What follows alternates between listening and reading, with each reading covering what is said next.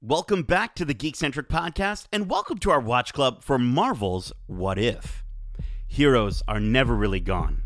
They live forever, as do the ones they inspire to carry on the fight.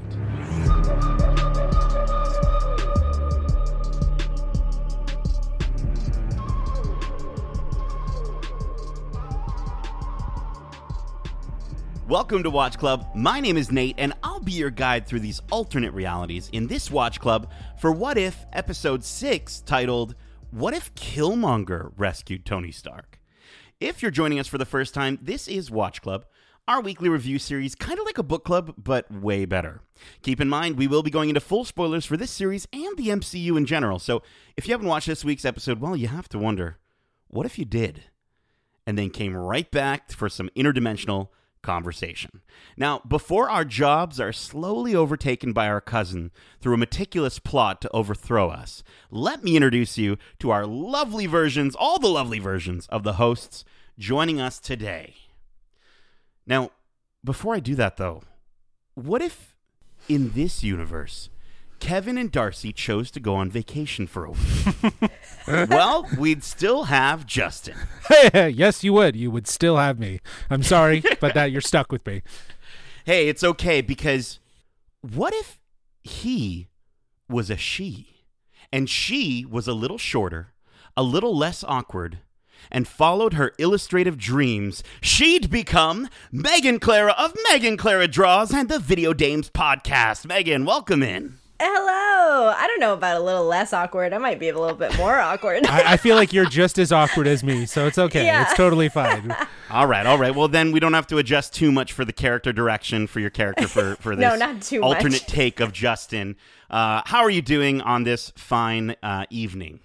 I'm doing very well, thank you. I'm a little Yes. bit a little bit on the less energy side. I had a busy Yeah. weekend last weekend, but that's okay. Nothing like a good Watch Club and good What If episode to bring the energy up. You know, hopefully we can get some Ibambes, going on, and we'll bring it up a little bit. Now, for anyone who's tuned into our various Watch Clubs before, you might know Megan, as she's joined us for so many Watch Club episodes, including our recently wrapped Bad Batch Watch Club. She joined us for the last few episodes of that.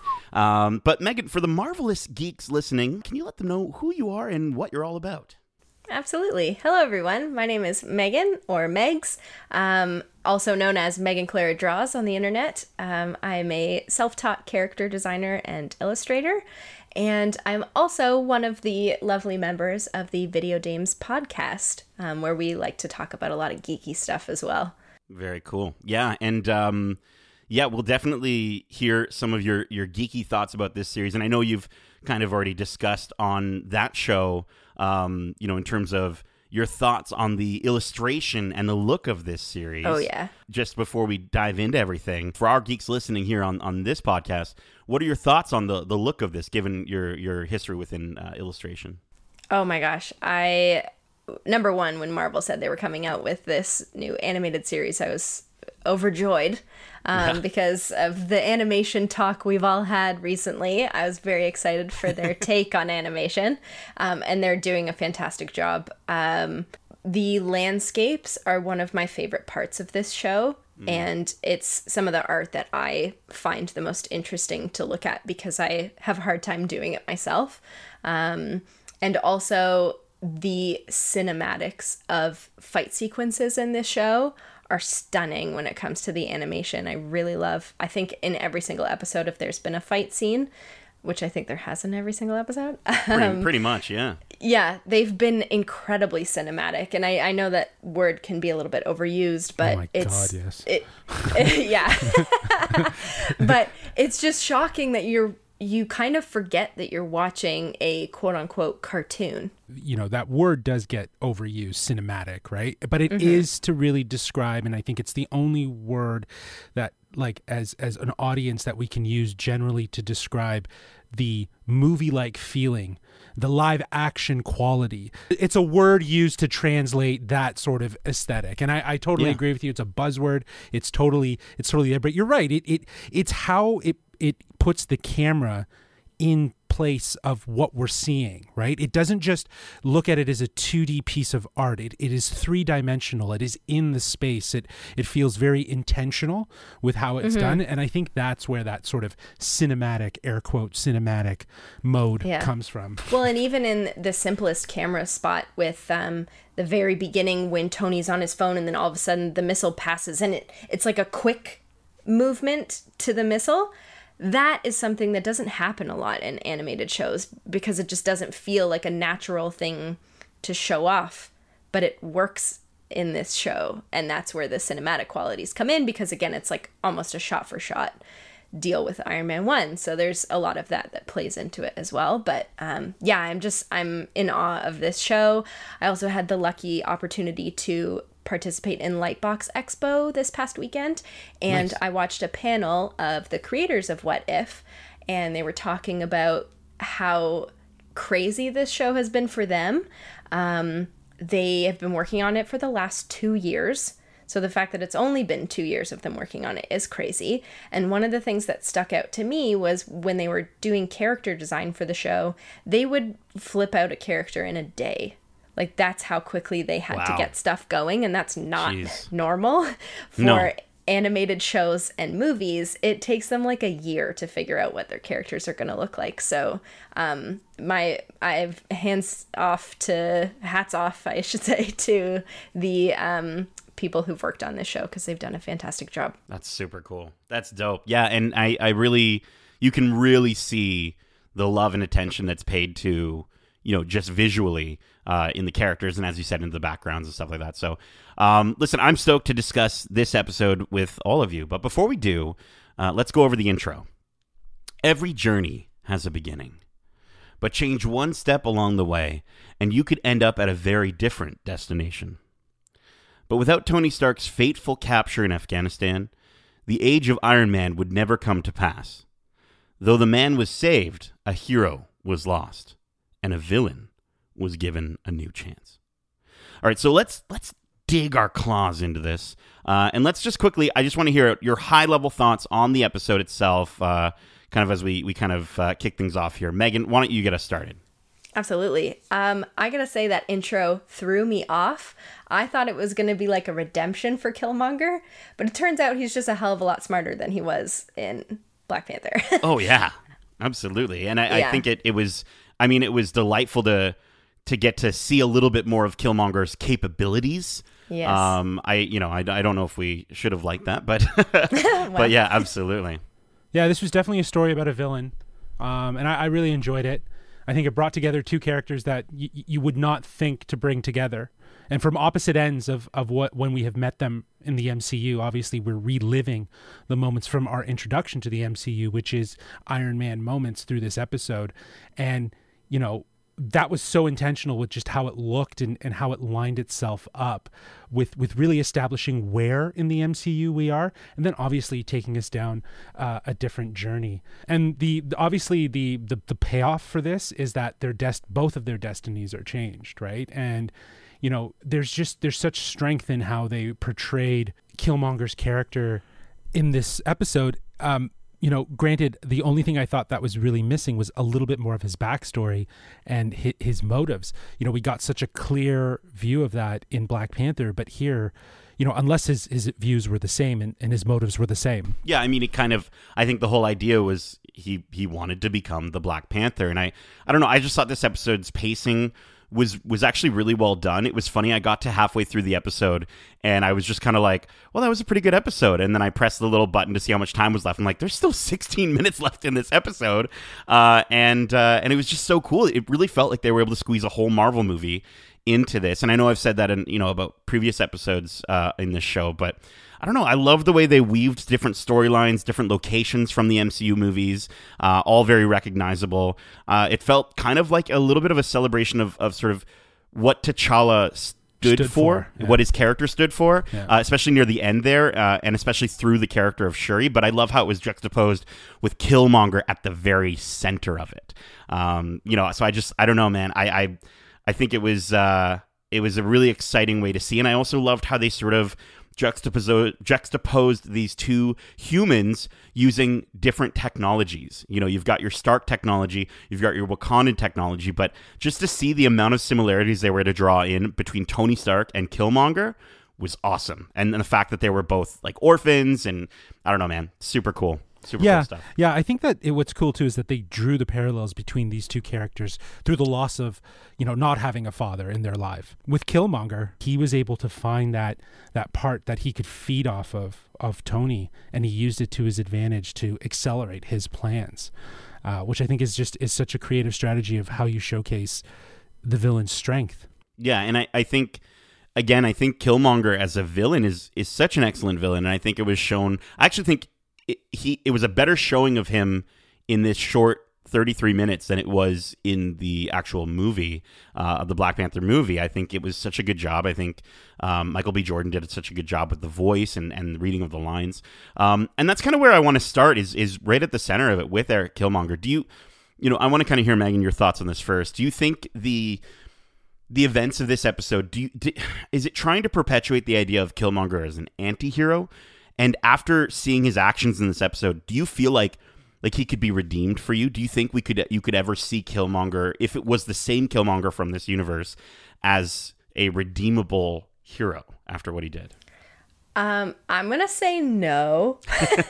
There were many times throughout this episode. He's fantastic, and I don't like a lot of villains, and I really like him as a villain. Yeah. And there were so many moments throughout this that I was like, oh, he's definitely going to do this next. And then something different happened. And then, well, he's probably going to kill that person next. And then he didn't. And it was just like trying to understand the way his brain works is hard because he's so calculated and knows exactly how he's going to go about becoming King of Wakanda and avenging his father the way he dreams he should. Right. But yeah, I don't think he really has much of a chance to be redeemable. I don't think he cares to be redeemed. I don't think he's ever going to be a good character in this universe, at least. I mean, because when I think of like characters being redeemed, like the biggest redemption arc that I always think of is Darth Vader, Anakin Skywalker, and seeing him go from someone who literally kills a room full of children to at the end where Luke is holding him in his arms and he's dying, and you sort of just have this like odd feeling, this really weird feeling inside of you where you're like, how am I rooting for this guy to live right now? Like, how am I, you know what I mean? And of course you get all that extra storyline through the Clone Wars of Anakin and everything that he's all about, but to see him kill T'Challa, that part to me just was where I was like, I don't know if I could ever root for this guy. I don't know. Yeah, it is true that him killing T'Challa was. I didn't think he was going to do it. I didn't think he was going to kill any of the people, but they really went there with this episode. He killed Rhodey. He killed T'Challa. He killed Stark. Like he went on a murder spree. So he killed Claw. He killed Andy Serkis. Yeah, he killed Claw. Well, right? So delightful that Andy Serkis. Yeah, I was so glad to see him in the show. I was happy. I just think though that like there's such an intrigue around his motives, because like Nate, you said he was out to be the next Black Panther, and I think maybe while never stating it, I feel like his intention was his father's intention, which was to break down the barriers between Wakanda and the real world, and that the people of the real world needed the benefits of the technology and the fortitude of Wakanda to help move people that are suffering, and I think in a very undertone way about Black culture as well, expanding within the awareness piece. So I think that was his motive, and I think there was a lot of people when Black Panther came out that would say that Killmonger was more of an anti-hero. But that being said, I don't think we're done with seeing him in this world. I think that we know that we're going to see him come back in some capacity, as trailers and stuff like that have shown clips of a potential Avengers style where he's there. In what capacity, we don't know. But again, I think that there is this intention to kind of establish how he's a villain, but maybe work through some sort of redemption piece.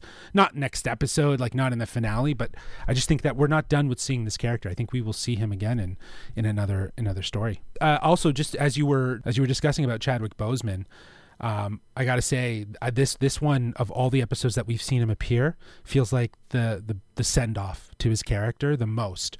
And obviously we don't know if we'll be getting that in a Black Panther sequel capacity, but I think this one did a really great job. And Nate, you said it so well. This episode showcases what T'Challa stood for and what made him so great, and just the huge icon that he is within the MCU. So yeah, I really and I think Uatu literally says goodbye to Chadwick Boseman. Mm-hmm. You know, like, heroes are never really gone. They live forever, as do the ones they inspire to carry on the fight. Like, it's so beautiful and so well done, and the way that they do bring that through to Shuri. And listen, we'll get to that part of the episode for sure. But before we do, I just want to quickly go back for 1 second. You mentioned the scene where Killmonger and T'Challa have that interaction. They talk, and he says, you know, was it really worth it? And you know, I think to what you're kind of describing of Killmonger wanting to complete what his dad wanted of getting the technology out into the world, I kind of feel like, I don't know, at least with this Killmonger, that isn't the case. He talks about the idea of, like, you know, having power and how that's the most important thing to him. So, you know, do you really think he would open up the Wakandan technology and give it to the rest of the world? Like, I feel like he'd want to keep that for himself, seeing as they're able to be so powerful with it, and then take on Tony Stark Industries, and take on, you know, all that extra tech. I wanted to kind of just also kind of bring up the aspect of that technology, you know, with Tony Stark and his character kind of being at the center for warfare technology, and how prevalent that is in the episode and throughout the beginning of Tony's life. What did you think of the pairing between the Stark tech and the Wakandan tech, seeing how it was, you know, up against each other, how it was used in this episode? I thought what was really interesting is that, you know, he comes back from the desert and he doesn't want to make weapons in the MCU. Here he's coming back and he wants to make bigger and badder weapons, right? Weapons that will stop people and help save the American lives, or the soldiers' lives rather. So I think that, like, right in that sort of juxtaposition of moments and seeing the opposite end and seeing what motivates and fuels him. And like you said, to see the Wakandans' technology so prevalent in this episode, it was fantastic. And also just, again, seeing that unique fighting style and just seeing them tear down these droids, it was so good. Oh, I loved it. I also really loved the moment when they're in the process of building the first machine, Tony and Killmonger together, and he says, oh, we could miniaturize the arc reactor. Nah, that's a stupid idea. I laughed out loud. Yeah. And I also felt like Michael B. Jordan was literally saying the line, "I like anime." Because I know he is a big anime fan. Yeah. So for him to carry that through to Killmonger's character was super cool and a lot of fun, especially with the design of those bots. So different from what you would anticipate from Tony Stark, right? So, but also, like, with seeing them, like, you know, the Wakandans have, like, their spears and their blanket that have the holographic shield in front of them. Sure, okay. But those spears, like, they're going into a gunfight with spears, and to just see them kick ass was so freaking excellent. And the different characters we got to see. We got to see freaking Queen Ramonda as a general. Like, did you know that? Was she is she a general in the MCU? So. I don't think so. She didn't pick up a spear then, did she? No, but, like, she was epic. And if she was like this in the MCU, like Angela Bassett, that would be interesting, right? Go. But it was pretty cool to see her, like, just tear those droids down. Like, it was nuts. Yeah. Unreal. So good. And that was another moment where I thought, the way that the direction of the show was going, that Killmonger was gonna get rid of I'm so sorry, I forget the character's name, the head of the Dora Milaje. Okoye, yeah. I thought he was gonna get rid of her. I thought he was gonna get rid of the general. I thought, like, I was prepared for him to try to, like, sneakily take one of them down, make it look like a robot did it, and then again show off like he's being this epic hero by trying to avenge her, and then, but that didn't happen. So no. There were, but he was welcomed. Sneakier. It is interesting though how he was welcome and he didn't make a move after, right? Like, he didn't try to kill the king. He didn't try to kill anyone. He just wanted to get in there. Right. Yeah. And I think he understood that, like, like he knows that he needs all these people in place to get what he wants. He needs all these chess pieces. He can't knock them off the board that easily. So to see him come in and to see him ride those rhinoceros thingies, like so good. Epic. So good. I mean, listen, we do with the Dora Milaje in this episode, we do see a lot of bald heads, but there's one bald head that I need to bring up that we like to bring up every week in a segment we call Watcher Watch. Justin, I've got you on Watcher Watch this week. Where did we see old Baldy show up in this episode? I think we saw him at the intro. In the intro, yes. He was narrating again. It's our directly to us, and it transitions. And then I remember seeing him in the landscape, and I'm trying to remember where. I think it was in Wakanda. Like I think it's somewhere in the middle there, or am I thinking of the ending? There's 3 spots, right? But he's always just in the landscape. I think it's actually the ending, though, that he narrates, that he says those lines, right? Don't we see him say those lines in the stars? Mm-hmm. I think so. So I might be wrong. But yeah, you see him 3 times. So he's getting close. He's getting closer. We're seeing him tell that story, too. Also, the first time that he shows up, he's in like full color. Yeah. There's no hiding him now. Yeah, he's there. Yeah, exactly. He's loud and he's proud. Oh yeah. And he's it's interesting to the fact that we do keep seeing him almost every single time we see the sort of major conflict happening. The major the sort of the third act of every one of these stories. He's right there, super close up and personal. And specifically, it's interesting to see that he's on the different planes. Like he can be anywhere. Obviously, he's the Watcher, but just to see him so close in that interaction with T'Challa and Killmonger, I just thought it is interesting to note just sort of where he does pick and choose to sort of reveal himself, I guess, to us, the audience.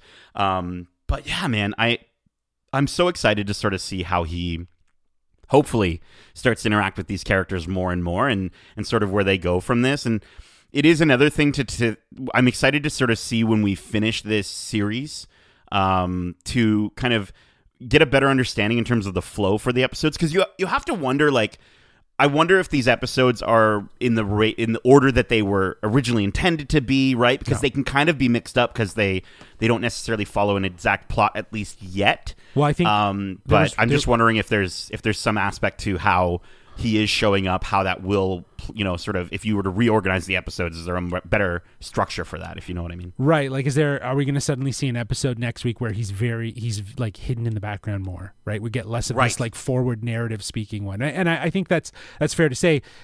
I'm wondering though, if, the transition episode was 100%, Doctor Strange versus Doctor Strange, where we saw a lot more of him. But there was a lot of discussion that zombies was pushed up.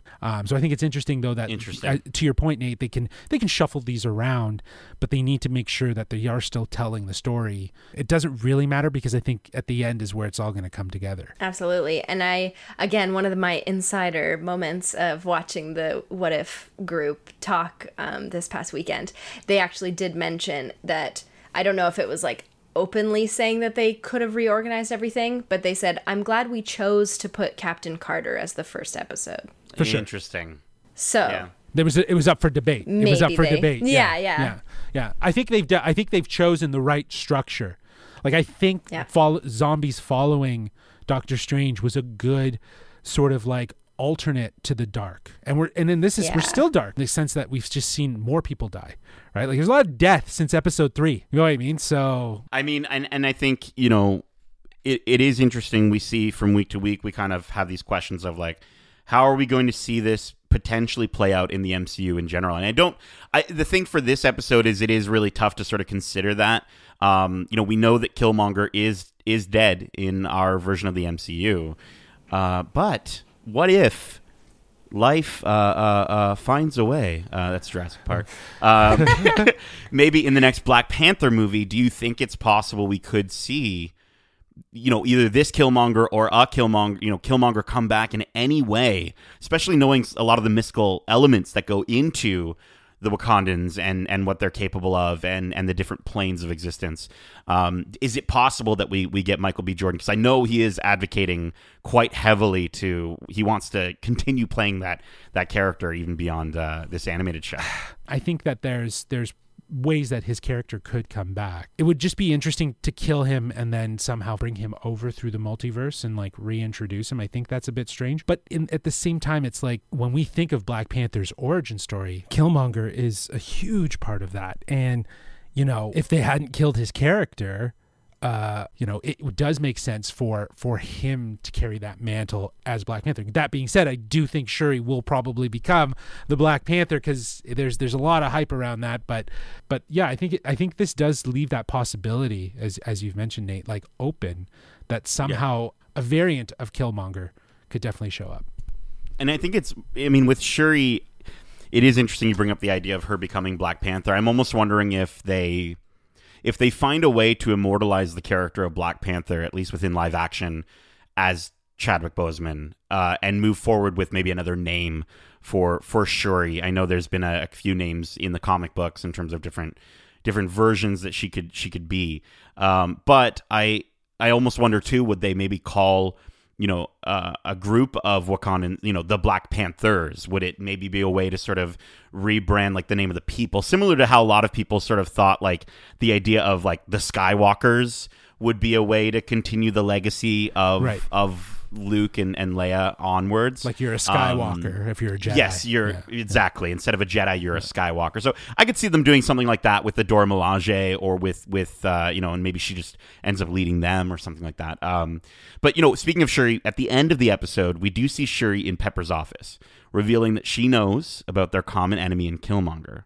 And so if we return to this universe, what do you think Shuri and Pepper would need to do to defeat the king of Wakanda, Killmonger? You know, maybe at that point, Baba is gone, and he is now the king of Wakanda. He's no longer the prince; he is the king. You know, what do you think would need to happen for Pepper and Shuri to maybe defeat Eric?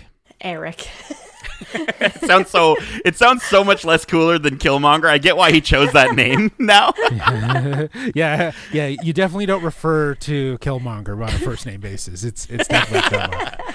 I'm Eric. Yeah, I don't know. That's a tough question. Yeah, I think Pepper introduces Shuri to Tony's tech. And I think how sick would it be if instead of her becoming Iron Man or the Black Panther, she becomes the Iron Panther. Whoa! Right? Or Ironheart. I feel like she could or be, but she could be Ironheart. But I think how cool would it be though? No, the Iron Panther.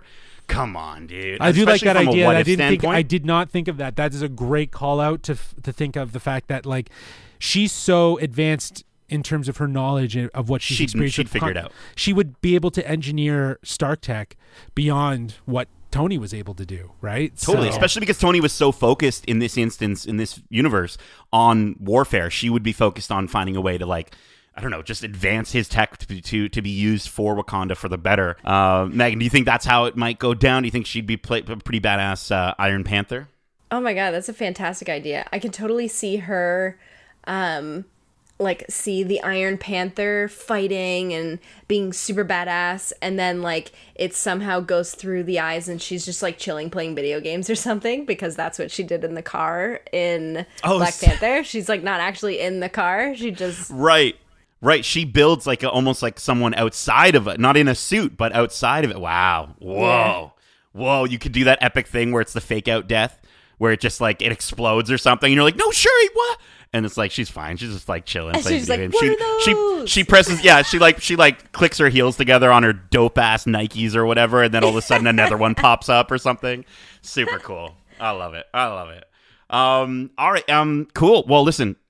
I also wanted to just quickly shout out the line right at the end that I did think was really, you know, because Justin, you talked about the aspect of how this episode does focus, especially with Michael B. Jordan, with Killmonger sort of talking about the aspect of you sat by and you know, while so much injustice was happening to our people, you sat by and didn't do anything. And, you know, you kind of have T'Challa, I keep wanting to say Chadwick, you have T'Challa with that incredible line of just him, you know, reminding Killmonger that this is not, you know, this is power you stole. It was unearned. It's very volatile. And it'll get the best of you eventually. But I love kind of at the end how Shuri sort of, they sort of get to the very end and they just kind of bring up this idea of peace. And they Pepper and her talk about the common enemy that both sides refuse to see. And Shuri quickly responds, and I love how quickly she responds with, "So let us open their eyes together." Like, just this episode's writing was just so fantastic and it was so heartwarming. And I would say the same thing if Chadwick was still alive. For sure, 100%. I just think it was such a wonderful message. But, and I think it's exactly it. You said it right at the top of the show. It reminds you, at its core, what T'Challa was about as a character, what he stood for, and that reminder to Killmonger that he didn't earn it. It was stolen, right? And it's a very potent thing to be immersed in that. And what came of that is new strength among friends, like among allies. I dug it a lot. I thought this episode was great. Let's kind of wrap things up here. I want to know your overall thoughts and your final score, which for this episode, we're actually going to be rating it on a scale of 1 to 5 Killmonger cuts. Megan, let's start with yourself. Okay, this, I will say, immediately after it finished, I think this is probably my favorite episode. Wow. I loved... always from my standpoint, I loved the animation. I loved the design of the whole thing. The way they brought so many memorable scenarios and locations to this world was really cool. How they introduced Killmonger in this different light that made him feel like a different character, but then he came out stronger than he was in Black Panther. I just like so many different connections and callbacks to all these movies that they've all been in. I loved it. I don't want to give it a perfect score, but also how can I not give it a perfect score? I'm going to give it 5 Killmonger cuts out of 5. I mean, as someone who has, given a T'Challa episode a 5 out of 5. I completely understand where you're coming from with that rating. Megan, Justin, what about yourself? What was your final score or rating for this episode out of Killmonger cuts? Well, I as I was saying at the top of the show, I really enjoyed the episode. It brought together these very two unlikely characters whose influence on each other's lives affect their destiny. One becoming the villain, and we never get a hero like Iron Man, right? The animation for this episode was fantastic. I loved it. I think it was so on point, especially how they matched themselves to Iron Man so well at the beginning, just to give you that familiarity of like where we are in the timeline and what story we're drawing upon and what events we're about to change. I think it really strong to like start that episode just like we started that movie. And yeah, like we were already saying, this felt like a real heartfelt send-off to T'Challa and Chadwick Boseman with very, very thoughtful writing and very intentional writing, in that it felt like just a reminder of who he is, T'Challa, but also who he is, Chadwick Boseman, what he stood for, and why he was so committed to this character, to voice him 3 times in this series as the Black Panther, as T'Challa. So I think, again, huge love it. I'm going to give it 5 out of 5. Killmonger cuts. So it's the second one. It's the second one out of the 2. I think this is an awesome episode, and really does bring together this idea of what if. Like I think it's just a perfect representation of a what if scenario, if we distill it down to just the core events that happened and how they were influenced. So beautiful. And Bravo. Is this your first 5 out of 5? No, last week I gave Zombies a solid 5 out of 5. I'm pretty sure. Last week. Right. So yeah. For me, this episode, I thought it was so much fun. The Wakandans fighting again, seeing Queen Ramonda just so freaking incredible. When she has tears dripping down her face and she's for T'Challa, I was just like, wow, like so cool to see, and just to get those feelings. And again, I know there's a large group of people, unfortunately, that they say it's a cartoon. This is, it's a cartoon, I'm not going to watch it. They're missing out on these incredible moments, right? So I think it just highlights how incredibly badass the Wakandans are, because at the end of the day, they're just humans, and they're humans with access to incredible technology, and you get the contrast of the Stark tech with the drones and the mechs and the guns, and the Wakandans with the spears, and yet they decimate those mechs so well. I thought the voice acting in this episode was great. Fun to see arrogant Tony Stark again. To see him, even Not though humbled. it wasn't. Yeah, even though it wasn't the voice actor that we would have wanted it to be. Great voice actor, though. I think he was really great. Yeah, Yeah, he's he did doing a great job, right? Like times I was like, An is that Tony? impersonation. Is that Tony? Yeah. Oh, Yeah. okay, there it doesn't sound like Tony. But when he delivers that line, that one line, he sometimes sounds like him. Pepper was a little distracting. I kind of would have preferred it to be Gwyneth Paltrow. But I thought Michael B. Jordan and his line delivery was spectacular in this episode. I thought he did such a good job. I think it actually shows him as such a great villain, and I feel like this episode he got some well-deserved spotlight for that character. And seeing him work through this episode and deceiving everyone he interacted with was such a it was very delightful, but I felt bad for enjoying it so much, which I think is the sign of a great villain. And so overall, I think I really did enjoy what they did with this story, and how it made me feel throughout the 33 minutes runtime. The music, we also didn't chat about the music. It's really quickly. The Wakandan drums with like the Spider-Verse trap style music was so good. And I know that's sort of like the Killmonger sort of theme of those two ideals mixed together. Shout out to the composer for this series, because that was so freaking good. I'm giving this episode 4.5 Killmonger cuts out of 5. I can't say it was perfect, but I did. What wasn't perfect about really it? like it. Gwyneth Paltrow. I think Gwyneth.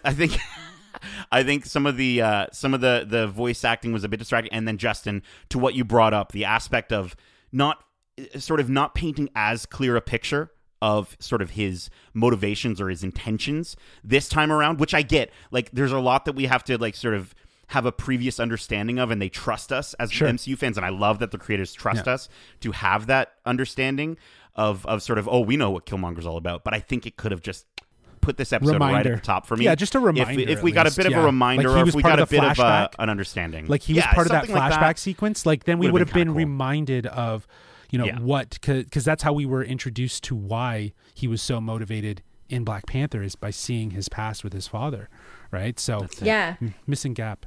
Yeah, and you think about the fact that he was such a main character in this episode of this show, but really he was only in one movie out of the over 20 that we have to reference for this show too, right? So it would be good to know a little bit more again. Yeah, well, here's to hoping we'll get to see Michael B. Jordan return in the MCU as a anti-hero, or as another villain, or something along those lines.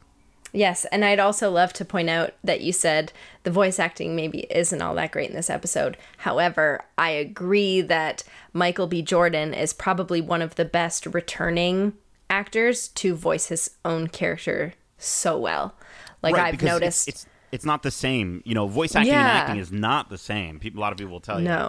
Awesome. Well, listen, I've definitely enjoyed both your voices in this episode of Watch Club. And listen, if you enjoyed the art and visuals in this episode, you might also enjoy some of the if you enjoyed some of the art and visuals in this episode, you might also enjoy some of the incredible geeky art done by the one and only Megan Clara Draws. Megan, one more time, can you let the geeks listening know where can they find the wonderfulness that is your artwork, and maybe hear more of your fantastic geeky thoughts? Absolutely. You can find me on Instagram at meganclara.draws. And you can also find me on the Video Dames podcast, available wherever you listen to podcasts. And we are also on Instagram at Hello Video Dames. Also, I'm doing weekly sketches of What If. Yeah, and I mean, I'm already seeing, I just opened it up here. I'm seeing I'm loving the Thor frog that you've got rocking over there. That was a Lightbox thing. Oh, that's fantastic. That was super fun, cool stuff. All right, well, we hope you enjoyed this week's episode of Watch Club, and if you did, make sure to subscribe to us wherever you like to listen to podcasts, if you haven't already.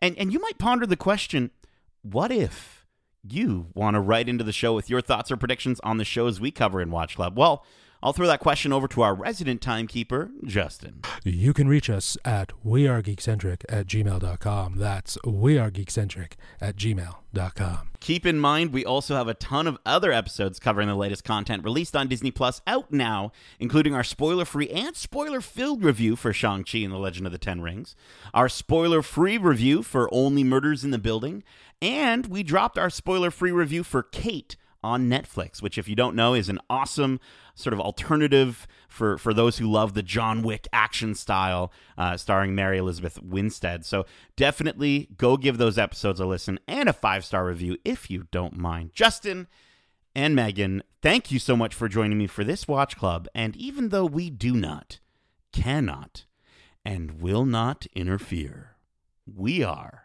The Watchers.